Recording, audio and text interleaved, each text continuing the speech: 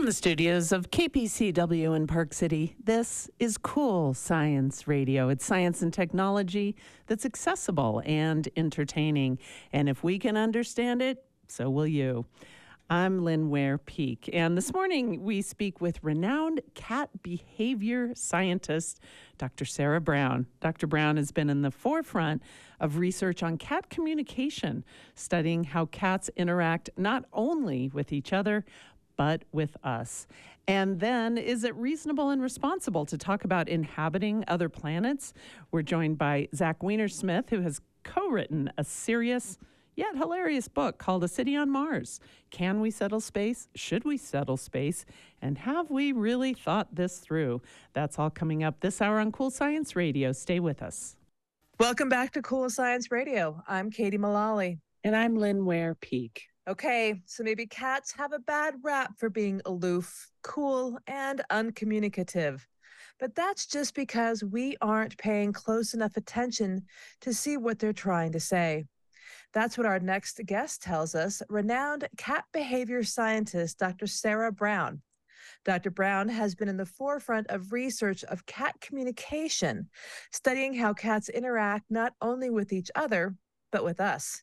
And now she shows people the way to better understand their feline friends in her new book, The Hidden Language of Cats, How They Had Us at Meow. Dr. Sarah Brown, welcome to Cool Science Radio. Thank you so much. Thank you for inviting me. So this book is great because so much has been written about dogs and their behaviors and their role with humans throughout time. But what drew you to cats? Yeah, so I sort of stumbled upon cats, really. I was always fascinated by animals as a child and went on eventually to study zoology at university. And while I was there, I found the most fascinating thing for me was animal behavior. And so I left uni thinking, right, animal behavior, this is what I want to do, and was very lucky to find a job at what was called the Anthrozoology Institute, which was at a university in Southampton in England. And there we studied the interrelationships between cats and dogs and people. And alongside it, I was allowed to do a doctorate. So I thought, okay, this is interesting. What shall I choose? And I thought, there's been so much done on dogs. I'm going to choose cats. And that's where it all began, really. I studied 2 colonies of feral cats, and that's what my research was based on. And worked with them, not those ones, but other cats ever since. So I was reading that, you did start with studying these feral groups of cats. What did you learn about their communication styles or how they communicated with each other? Because in reading the book, cats are typically solitary. They don't go around in big groups. But these feral cats, they did stick in larger packs. Exactly, yes. So they prior to my work, other research had studied farm cats, groups of farm cats and cats living around sort of dockyards where they found groups of cats gathered around a food source, and they wanted to find out whether there was any social basis to these groups of cats. Did they just hang around and ignore each other, or was there actually something more interesting going on? And they found that the society, the social structure of a cat group like this, feral cat group, was pretty much based upon the female cats and their breeding and their communal rearing of kittens. And so when I came to do my research, it was around the time that trap neuter release was coming up as a way of controlling these feral groups of cats. So they were neutering them and putting them back. And so I wanted to find out whether the cats that were living in these groups still had a social structure. Was the removal of the rearing of kittens and breeding, was that ruining their social life, if you like? And I found that it didn't, that they still had a very strong social structure. And I looked very closely at the behaviours that formed this society, if you like. And one of the most interesting and important behaviours I found in their interactions was the use of the tail up signal. So when one cat approached another with its tail raised, or if it raised it as it approached, it was very unlikely that any hostile behaviour would follow, but more likely they would rub on each other and do friendly behaviours. But if they approached with their tail down, then it was often a much more mixed outcome. So I looked at a lot of behaviours, but that was my main finding. If you're just joining us on Cool Science Radio, we're speaking with Sarah Brown. She's written a book on cats. It's called The Hidden Language of Cats, How They Have Us at Meow. Well, that's really interesting, Sarah, about the tail, because as we know, and is so much more obvious with dogs, the wagging of a tail would indicate that. But I have often wondered that about cats. Can you take that finding from the feral cat to our domesticated cats, and do they exhibit that same behavior? Yes, they do, and they also exhibit it towards us, as many cat owners will know, that when they're pleased to see you, they very much greet you with a raised tail, and often a very excited, quivering raised tail. So they've used it in their domesticated, home-based life as well. You might be able to tell that just from that question. I might be a dog person, not a cat person.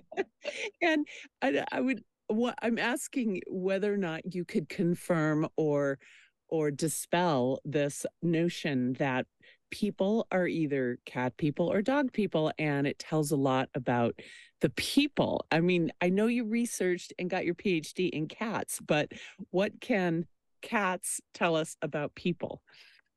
I think it's such a common question, and I think it's really fascinating because people like to sometimes brand themselves as a dog person or a cat person, but I'm never really sure what they think that means. Does that mean that they think they are like that particular animal? More are they more, independent and whatever if they're a cat person? But I'm finding more and more these days that people like one of each. They're both. So that many people have mixed households. I do. I have a cat and a dog, and I love what they both bring, separately, these two species, and how also they interact with each other. I think it's fascinating. Well, Sarah, you talk about how cat personalities aren't based on the color, which, okay, I like both cats and dogs, but my favorite cats throughout time have been male orange tabbies, and apparently their orangeness has nothing to do with my love of them. But have you seen personalities based on breed? Because you think of like a Siamese cat. If you want to talk about aloof, a Siamese cat is pretty aloof, or the Maine Coon, they're more like dogs. So, okay, so there's no personalities based on color, but what are the personalities based on breed? Yeah, there are more associations to do with breed, because obviously as certain breeds get more and more bred, certain characteristics get perpetuated, and that includes personality traits such as, the Persians are very laid back, and obviously the ragdoll breed is actually bred to be laid back and chilled. And Siamese are very, very chatty cats, so some people love that element of them. They meow a lot to their owners. So yeah, there are definitely more associations with breeds, I'd say, than the sort of long-standing associations with coat color. As you mentioned before, everyone loves an orange cat. They're the most popular color because people find them charming and charismatic. And then you've got the tortoiseshells that are, they have a reputation for being feisty and having tortitude, they call it, and naughty torties, which are all fun, but actually probably a little bit harsh, because that's not really not really scientifically grounded information. Well, you talk about the meowing, especially of Siamese cats, and I couldn't believe, I just assumed that a meow, which we hear as humans coming from the cats, is a form of communication amongst the cats. But you say that cats have learned to meow to us. And yes, very much so. Meow. So when I studied my groups back in the day, my groups of ferals, one of the things I noticed was that they very rarely meowed to each other, and that was a shock to me back then, because I thought, I thought cats just meowed generally to everybody and everything, but they didn't, and obviously we know that cats meow to humans a lot, some more than others, and so it seems that they've actually developed the meow as a way of getting our attention, as communicating with us. They worked out that we don't understand their more subtle signals, their scent signals perhaps, and they developed meows to get our attention, and that's what they do very well. I love that. I had no idea of that either. Sarah, not only are you a researcher and a scientist, but you're also a consultant for the cat toy industry. I just love this. And everyone hates when they go to the pet store and spends $10 or $15 on a toy for their pet, and the pet ends up not even paying attention to it. So what goes into being a cat toy researcher or consultant? Yeah, so I think it was really trying to instill into designs for cat toys elements that I know cats will actually enjoy. So, for example, they don't see color quite as well as us. So, making them brightly colored and red and, all these different colors is not necessarily very advantageous to a cat. We might buy it because it's attractive. But for a cat, contrast of a pattern would be much more attractive, something that looks like it's moving faster than it actually is just from the way the pattern is on the design, or and what scents you have in the toy, like catnip and other herbs. So I'm making them small and fun and moving items, just trying to incorporate all these elements that cats like, rather than big clumsy things that don't move around very much. And so did you also then find that certain breeds of cats are more playful than others with those toys? And are there cats who just have no interest? That's really interesting. I didn't actually do any breed studies. No, I would definitely say there are some cats that are more playful than others. But I would also say that pretty much any cat can be persuaded to play if it's got the right toy. Even an old cat. I have a very old cat, and even she will, bat leisurely at a swinging toy if you make it enticing enough. And I think play is such an important part of a cat's life, especially if they're like indoor cats that don't get to play with things outside. Very important to play with your cats. Sarah, you say that cats have developed meowing in order to get our attention to communicate. But what other forms of communication are the cats exhibiting? What signals are they giving out to their people, not their owners, because cats are never owned, that we are missing out on? I think they're mainly scent signals. The go-to method of communication for a cat is scent. And so their ancestors would have communicated by scent because they were solitary creatures that didn't really need many other forms of communication. So even though cats today, our domesticated cats, have other ways of getting our attention, scent is still hugely important. And so the things like scratching, for example, that for many people is just an irritating behavior that cats do around the house, and you try and focus it where we can onto scratching posts and things, but it's actually a really important behavior, natural behavior for them, because not only does it help them maintain their claws by removing the outer husks, but it also leaves a scent signal. They have little scent glands between their toes, and every time they scratch on the surface, they leave a scent mark. And that's hugely important for a cat. And it also leaves a visual mark, as we well know, which is another signal for them. And although we might see the visual mark, we wouldn't know that there was a scent mark there, and know that perhaps that's really important for the cat. I think one of the most obvious forms of communication that we've all experienced from a cat is when they purr. Yes. Now, rumor has it that they still don't know how cats purr. So can you talk more about this whole thing of purring? Yes, so it's a very complicated system, which had much debate, and actually, anyway. So basically, what they did think was that the purring occurs via signals from the brain that make the vocal cords vibrate at such a rate that as the cat breathes in and out, it makes this rumbling, purring sound. Recently saw some new research that I don't know the details of, but questioned that. So I think it's an ongoing area for scientists to actually get to the bottom of. I think it's really interesting that some of the big cats purr, and some of the other big cats don't purr, they roar instead. So it's something to do, going on there with the vocal cords that makes bigger species roar instead of purring. Right.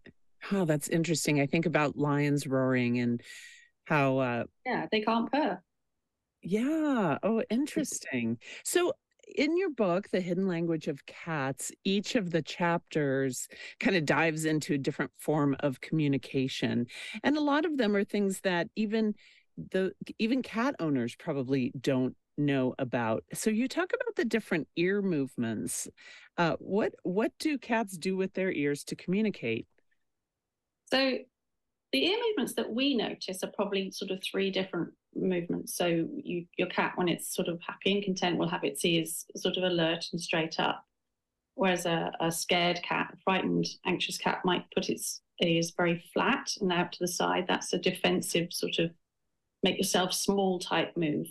And then an aggressive cat will swivel its ears back and not flat, but sort of slightly flattened, rotate them backwards. And that's more of an aggressive stance. And those are the sort of traditional sort of postures that we would think of as of cat ear movements. But more detailed analysis of videos of cats moving their ears has shown that they actually have 7 different ear positions that they can create. Not only that, but their ears rotate independently and they can move them 180 degrees. So their ears are constantly moving and changing position and listening in every direction. So they actually have very, very little reason to ignore us, which is what they do a lot of the time. Well, that brings up a question about this reputation that cats have gotten as being aloof and ignoring humans. What are they really doing? I think what they are doing is really trying very hard to communicate, but because they come from a solitary ancestor that, as I said before, communicates by scent, they've had to develop new ways of getting attention from us and also new ways of communicating with each other. So I think they're still pretty much on a journey of learning to communicate with us, and we need to try a bit harder to look at their ways, their methods of communication, to understand them.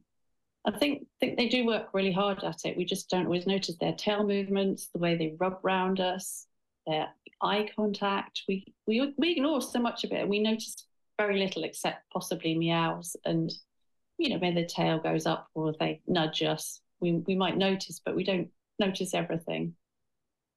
Well, Sarah, you say you have a dog and a cat, and saying that cats use scent as a communication tool. Do you find your dog picking up on some of those scent indicators from your cat? Yes, I love the interaction between the dog and the cat because they have to learn each other's behaviors. I think not only scent, but for example, what you mentioned before about tail movements, tail swishing in a cat is not good news, whereas tail wagging in a dog is, a happy behavior. And similarly, my dog had to learn, and other cats and dogs have to learn this, that cats like to greet each other often with their noses. So they touch noses rather than sniffing each other's behinds, which is what dogs do. And my dog did this for a long time until he finally realized from learning from her that he needed to approach from the front. So a lot of this interaction and goes on with the obvious behaviors. So I imagine there's be a huge amount going on with scent. Mm-hmm. Well, in your book, you also talk about the history of cats and the role they've played throughout time. And, we'll say that dogs were domesticated by humans and became part of the tribe, if you will. But it seems like cats, more than being instead of being domesticated, they just kind of joined us. What area? What was the first cat that was actually, I hate to say domesticated, but became part of human culture? Where was that? Yeah, so studies have shown that our domestic cats today are descended from a small solitary wildcat species known as the North African wildcat, which came from an area called the Fertile Crescent, which is a sort of crescent-shaped region in Western Asia, Northern Africa, that sort of equates to modern-day countries of Iraq, Turkey, Syria, around there. But anyway, around about 10,000 years ago, human communities there started changing from hunter-gathering to growing crops. And so they developed settlements, little villages. And in these new farming communities, they began to store their grain from the crops. And these stores of grain attracted rodents. And these rodents, in turn, attracted the attention of the wildcats living in the area. They would hang around the villages and hang around the grain stores, hoping for a mouse. And it's thought that the farmers realised that these wildcats were quite useful as pest controllers and so would have tolerated them. And over time, the wild cats gradually adapted to the presence of humans and to the presence of each other. And so a sort of mutual relationship developed between man and wildcat. And then probably the braver wildcats eventually decided to venture into the farmers' homes, and they would have had kittens, and then these kittens would have grown up tamer. And it's thought that that's how it sort of began, that they sort of just nudged their way over the threshold into our homes and kind of self-domesticated themselves. We didn't decide to, all right, there's a good-looking animal, we're going to domesticate that. I think they just did it themselves. Mm. That's interesting. And it makes me reflect on, well, if cats were first recognized as really good mousers, I think that a lot of people, especially if they live in rural areas, have cats as mousers and keep them relatively feral. And it's always, as someone who's never owned a cat, but has thought of it for that exact purpose, and I've had dogs, I'm always amazed by when people who just have cats go on vacation and they leave their cats behind. And I've always thought maybe it's coming from that perspective of being a dog owner. Like, how can you just leave your cat alone? Doesn't it suffer? And I'm wondering, as a cat researcher, what your thoughts are on that. Do cats suffer if we just leave them alone and make sure they have food and water? Well, yeah, hopefully they would always provide food and water if they went away. But I think cats, perhaps slightly differently to dogs, value very much their space, their territory, and so they like to stay where they are. So probably traveling away, on whatever vacation you happen to go on is more stressful for a cat than it would be for a dog. And if you can provide someone to come in and maybe make a bit of a fuss of them and feed them and make sure their litter box is emptied regularly, I think it's sometimes kinder to leave them behind. I'm sure some people would disagree, and that their cats are very good travelers and they like to travel. And I think it very much depends on the cat, the personality of the cat. But certainly cats that are outdoor cats that like to, wander around their local, around their home environment would probably enjoy staying at home better. Yeah, that's interesting. Going back to sort of the domestication of cats, wondering about, if you know anything about ancient Egypt, or even, I guess, even if you don't, but you look at ancient Egyptian art, and it feels to me that not only cats are revered in that culture, but humans often were depicted with cat-like features. And I don't know if you got into any of this or what that history suggests, but I'm curious about that. Yeah, so in Egypt, so I think a similar sort of process that I described that happened in the Fertile Crescent, a similar thing happened around Egypt. And maybe a little bit later, we know that certainly by about 3,500 years ago, that the cats there were very much living in people's homes and, under the tables. And you can see all that in the beautiful pictures they drew. But yeah, in Egypt, things took a different turn, and they became, as you said, very revered through associations with goddesses like Bastet. And I think the Bastet sort of image is the one you're talking about, where you sort of had a woman-type cat image, which was perpetuated, with other goddesses as well. So I think that's probably where that comes from. But they had a very different sort of existence, I think, in Egypt, a very revered one. Well, Susan, in your book, you talk about some of the common myths about cats. Share those with us, with our listeners.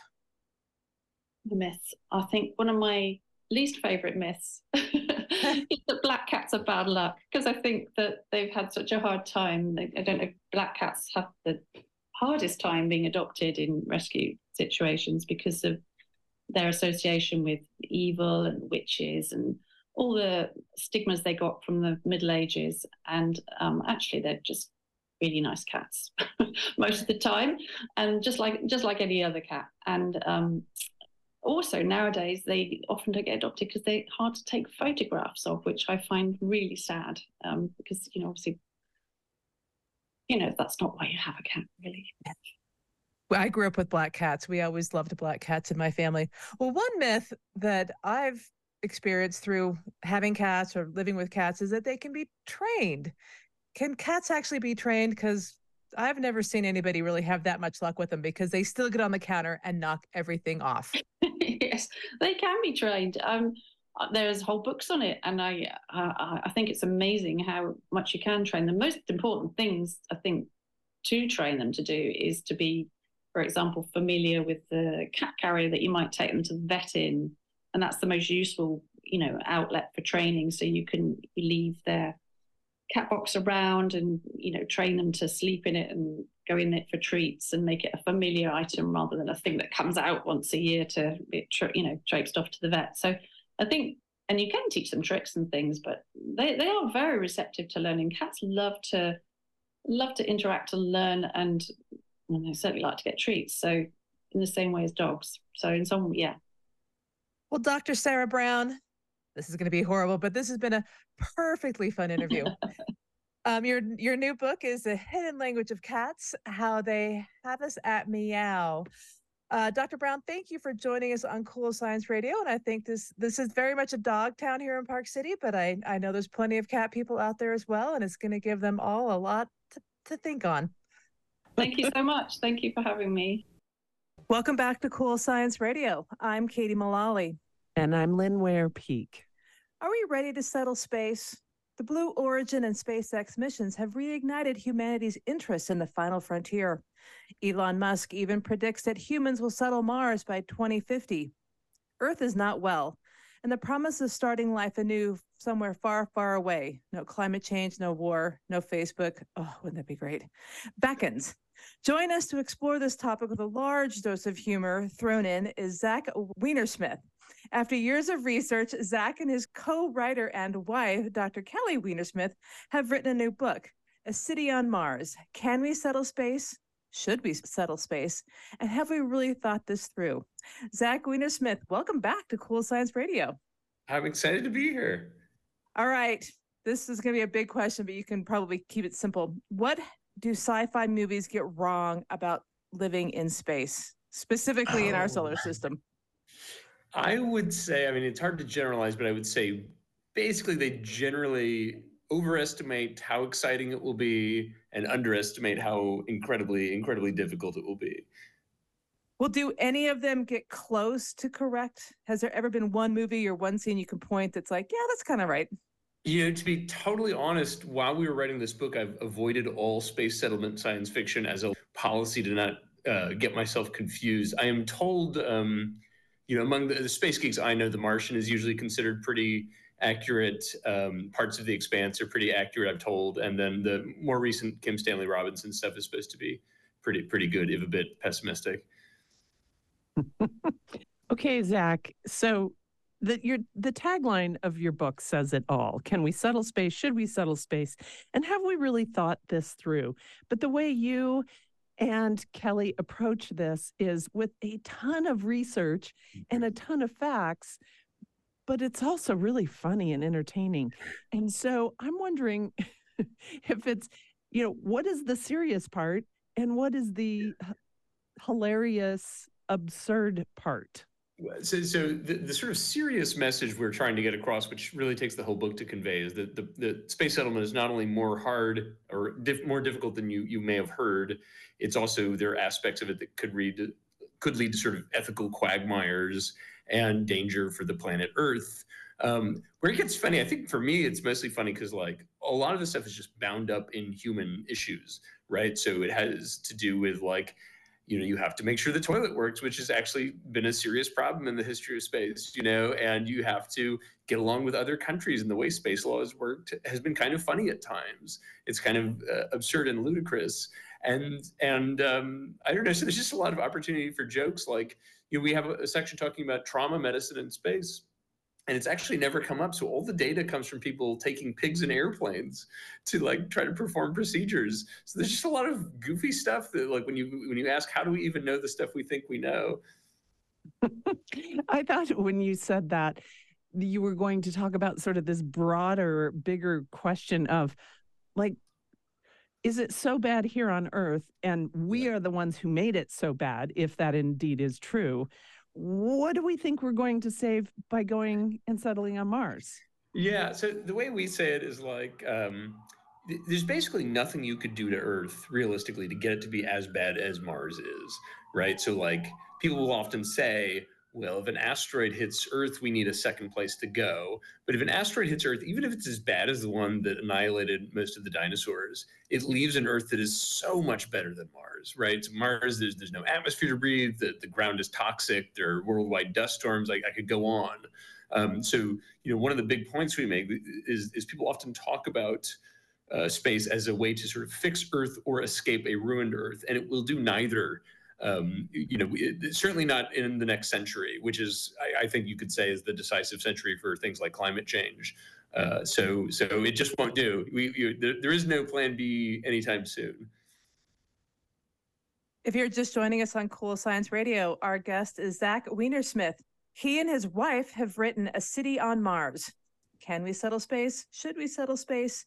And have we really thought this through? So, Zack, in addition to just the logistics of getting there and building, are humans capable of actually living on another planet? Because you think about it, we've evolved for this very specific condition. Yeah, it's a very good point about the evolution. It's not even just it's 4 billion years of life have evolved in this one place. So the first thing to know is if you do survive, it's because you've sort of recreated Earth-like conditions on Mars or the Moon or wherever.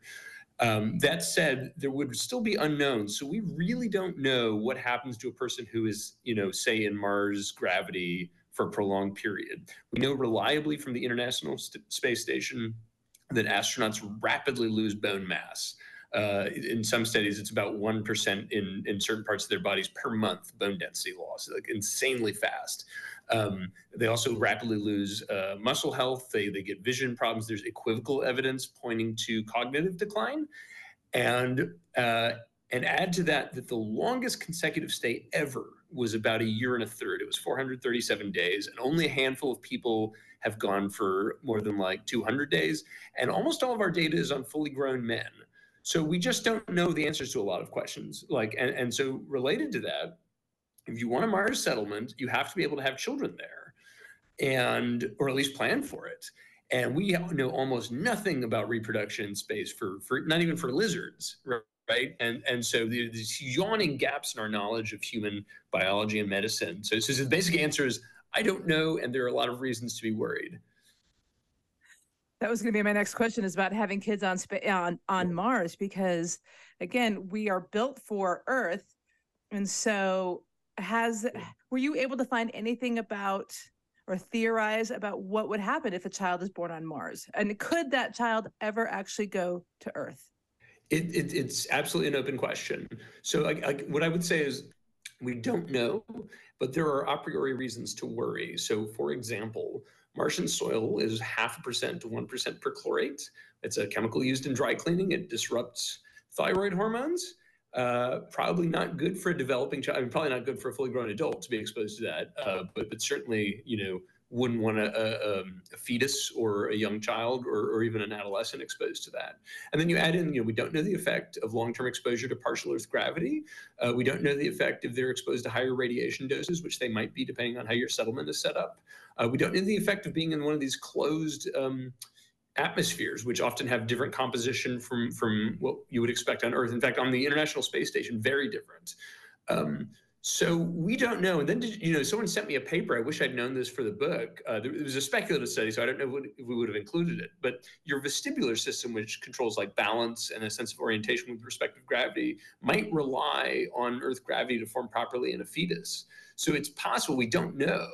It's possible being in partial gravity as you are gestated and then develop as a baby could be, non-trivially impacted. And so, there is some world in which the answer is maybe you could grow up on Mars, but maybe you can't ever go to Earth. But we don't know. Boy, I just think about the trauma of childbirth that I went through several times. I can't imagine trying to do it on a planet on which we're not adapted, Right. Okay. we have to talk, Zach, a little bit about your background and about your wife Kelly's background. They are very interesting backgrounds. Kelly is in the biosciences department at Rice University, and she's been widely published in very prestigious publications, as have you, but you're nothing like a bioscientist. No. No. I'm an illustrator and a writer. Yeah. Although, can I say I did get a paper out with Kelly because we just released a paper on space communes as a theoretical framework. So I am now a person in a boring science journal. That's good, but you're also, I mean, you're widely published as well, you know, and your last book together was Soonish. We talked to you previously on Cool Science Radio about that. It ended up being a bestseller. What is it about the work that the two of you do and the depth of your research that turns even the most knowledgeable aficionados of living in space to your work?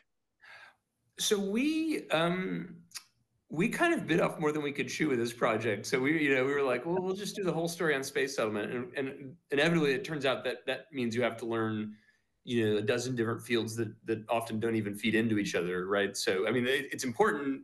Our view became, if you really want to understand settlement, you have to know not just like what space is like and like the biology and the kind of basic hard science, but also the legal framework, which is quite intricate. And then how those pieces interact, because the legal framework is affected by whether there's anything worth doing on the moon and where you might do it. And so, we just spent years just reading these technical books. And we're lucky because a lot of people, who do pop science, you can't always go to an editor and say, give me 3 years. But we're lucky that we have like other careers, so we can say we need the time to do the level of depth that the subject warrants. Yeah. What is it about eccentric billionaires who think that it's a good idea to create space settlements? Yeah. So the main thing I would say, people tend to think, like, vis-a-vis space anyway, that Elon Musk is just kind of a grifter, like he's just saying this stuff to attract talent and money. And I'm generally opposed to speculating about people's motivations, but there's really good reason to believe he actually believes this stuff. From like what he was doing before he became, like, I don't know if he's still the richest person in the world, but whatever. Same with Jeff Bezos. He's been talking about this since like he was a college student. So I think they're just true believers in this kind of old idea that, going to space is going to make us all better, and that there was once this kind of ambitiousness to our culture that was lost somewhere around, 1980 or so, and that it can be gotten back by going to Mars. And we think basically that's a misunderstanding of history and sociology, but it's a whole topic. Well, Zach, when I love to watch my sci-fi movies, I always see these massive ships and huge developments. And I think, okay, how did they build those? Where did those materials come from? And you talk about this. How do you build an underground settlement on Mars or anything on the moon? You can't just UPS it from the Earth to whatever planet you're going to settle on. Yeah. So, I mean, we can be fairly pessimistic. One of the bright spots, at least technologically, for space is it really is getting a lot cheaper and easier to launch huge amounts of mass to space. And that's mostly because of SpaceX. There are other competitors now, but it's really because, up until SpaceX, there wasn't like a kind of streamlined model. There weren't reusable rockets. And so that really does change the game. That said, if you're talking about like a movie style spaceship, that's harder. Like, so these new mega rockets that SpaceX is working on that are like the biggest payload ever, I think are still rated for something like 250 tons to low Earth orbit, which is like awesome. But I don't know what, like, these ships in Star Trek, I don't know, they must be millions of tons or something. So that requires a whole other level of infrastructure, probably on the moon or in the asteroid belt or something. And that's pretty far off, we think. All right. So you talked briefly, you touched on this briefly about the laws. And I was fascinated by your chapter about what it is to settle space, because we here on Earth, which is basically where we all are, think that space is the Wild West, the wild frontier. You get to it first, you get it. But that's not the case. And like you said, space laws are weird. Tell us about that. Super weird. So, well, You know, they're weird compared to most of history, but they're not weird compared to what we mostly did in the 20th century, which is this wonderful history most people don't know, which is post 1945. A lot of new areas of the universe became available to humanity, and in particular, Antarctica, the bottom of the ocean, and outer space. And there was a concern at the time that we would fight each other like we probably would have done in the 19th century. And a legal framework was put in place for all of these regimes that essentially says, with variations, that it belongs to everyone and it will be treated as a commons. And under the Outer Space Treaty of 1967, space in particular is a commons that is not subject to national appropriation, which means you can't put a sovereign country on it. Nobody can claim to have a country there. The US can't say there's a state there. Newt Gingrich once proposed claiming the moon as a US state. You can't do that, and it's very unambiguous.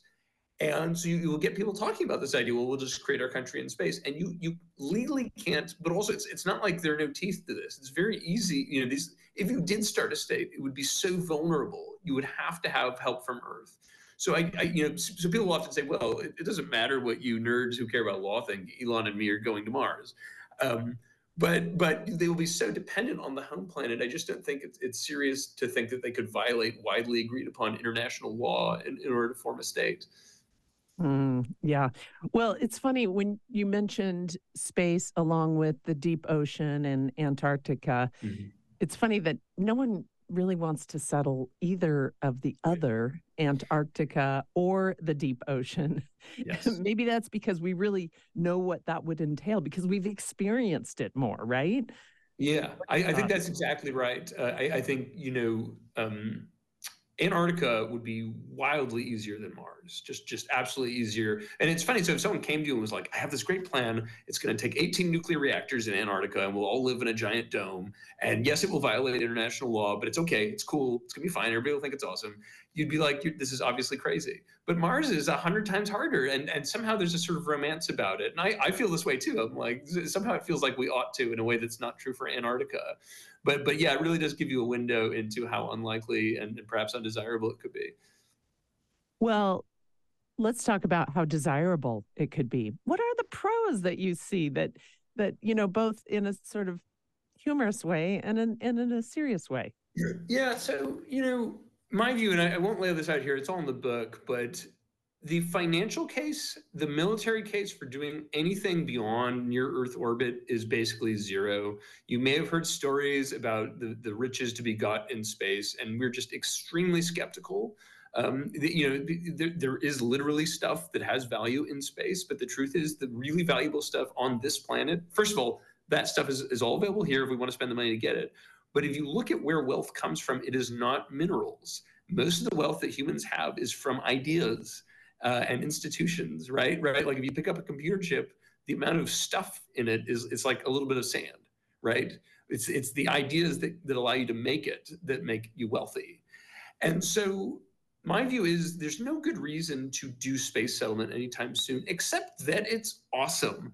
There's a deep sort of aesthetic urge to do it, but I think recognizing it as an aesthetic urge tells you what we should do here, which is that we should wait until we can do it in a way that's safe and ethical. Well, Zack, so much of the conversation I've heard about populating another planet and some of the books I've read in the past is about saving humankind. Yeah. Well, wouldn't it just be faster and cheaper and more fair to spend all that energy and money and resource and ideas here on Earth to just save our planet? I would say I'm kind of a split mind on this. So in fairness to the people who want to do this, there actually is not that much money directly spent on space settlement. So like Elon Musk talks a lot about space settlement. NASA talks somewhat about it, but most of the money spent on space, the vast majority of the space economy is low Earth orbit satellites that do like data transmission and navigation and remote sensing. So I don't think there's like a sort of straightforward trade-off. I think the main use of space settlement visions is to attract talent and maybe attract money into companies. But the other thing I would say is like the way government budgets work, it's not as if you cut off a stupid thing and it all goes to a good thing. We can all think of big science projects that got canceled, and it's not like that money instantly went to like social welfare or something, I don't think. So I'm a little skeptical of the let's focus on down here. I will say, the concern that some people have is like, so if you go back to the 70s, there were these proposals to spend vast amounts of money, like trillions of dollars on, these space-based settlements to do solar power. And some of the advocates for that were opposed to solar photovoltaic on Earth. And if we had gone the way they had proposed, it would have been disastrous, right? As opposed to the really boring work of just slowly developing better photovoltaic panels at lower prices and more energy per area. So I think there's a trade-off in terms of what we want to prioritize, but I wouldn't say that it's a money trade-off yet. And then Zach, you said earlier too that you've spoken with so many people about this book, done all this research, and a lot of the people that you talk to, they have to have this pie in the sky, like this is going to be great. They have to hang on to that vision because otherwise it wouldn't, they'd probably just give up. But has any of them given you pushback about possibly pointing out some of the flaws in their plans? Yes. So I think in my experience, for a lot of people, the idea of space settlement is tied in with a kind of conception of humanity and what's sort of gone wrong with us. So a lot of people who want to set up a Mars settlement want to do it because they think the Earth has become kind of wussified and bureaucratized and, kind of generally boring. And if we just had this sort of open frontier on Mars, we would get better. And this is an idea that goes back over a century. It's founded in the idea that the US used to have a quote unquote frontier and that made us great. Obviously that is correctly considered fairly offensive now, but it's also just historically incorrect. The people who invented our democracy were powdered wig guys on the East Coast who lived in palaces. So it's just historically incorrect. But I do think it's tied into a kind of nice view of humanity, which I don't entirely want to reject, but I'm uncomfortable with the idea that it hinges on Earth sucking, because I think Earth is pretty good. Well, it is pretty good. At least it's what we know. And, Yes. I'm picturing, I know you live in Virginia on a farm with your two kids. I'm picturing it being very beautiful, these rolling hills and woods and very bucolic. And I'm thinking, for sure, you don't want to go to Mars. Personally. I do not. I don't even want to go to low Earth orbit. But I'm a wimp. Okay, let me say, I'm very impressed by astronauts. I don't even like roller coasters. And after all, you did come up with the word wussified. And I'm that's right. Yeah, put it in the dictionary. I'm wondering if that's in the Urban Dictionary yet. Oh gosh, I love this. One of the interviews we did on Cool Science Radio, in the last couple of years, is a Park City-based company that is focused on the commercialization of space. In other words, this is a great business opportunity. And if you're out there in the forefront of commercializing and how you're going to get your business there, as we were doing the interview, I was thinking, is this real? Am I in a parallel reality? And I'm wondering if in your research, you've found the same sort of thing, is that people are, and businesses are, looking at this as a profitable endeavor. Yeah, so Luxembourg, for example, spent a bunch of taxpayer money funding asteroid mining companies that I don't think even fielded a spacecraft. So I do think that investors seem to be beguiled by some of these ideas. I will say, there's loads of money to be made in space doing stuff for Earth, right? So you have a GPS in your pocket that requires space, and there's mapping and all sorts of cool stuff. It's just that once you get past about 24,000 miles out, which is where you can synchronize orbit with Earth, it's like the last important orbit, there's basically nothing worth doing economically. There's wonderful stuff that's worth doing for science. I'm basically skeptical of just about everything else. People will tell you, well, then why did it get $100 million in venture capital? And I think after like Juicero, that argument is no longer working. The VC doesn't prove anything, and so I would say I'm fairly skeptical of any proposals beyond that distance. Well, we were talking earlier about a lot of this being theoretical because we've never actually lived on Mars, but you do talk about Biosphere 1 and Biosphere 2, and that experience.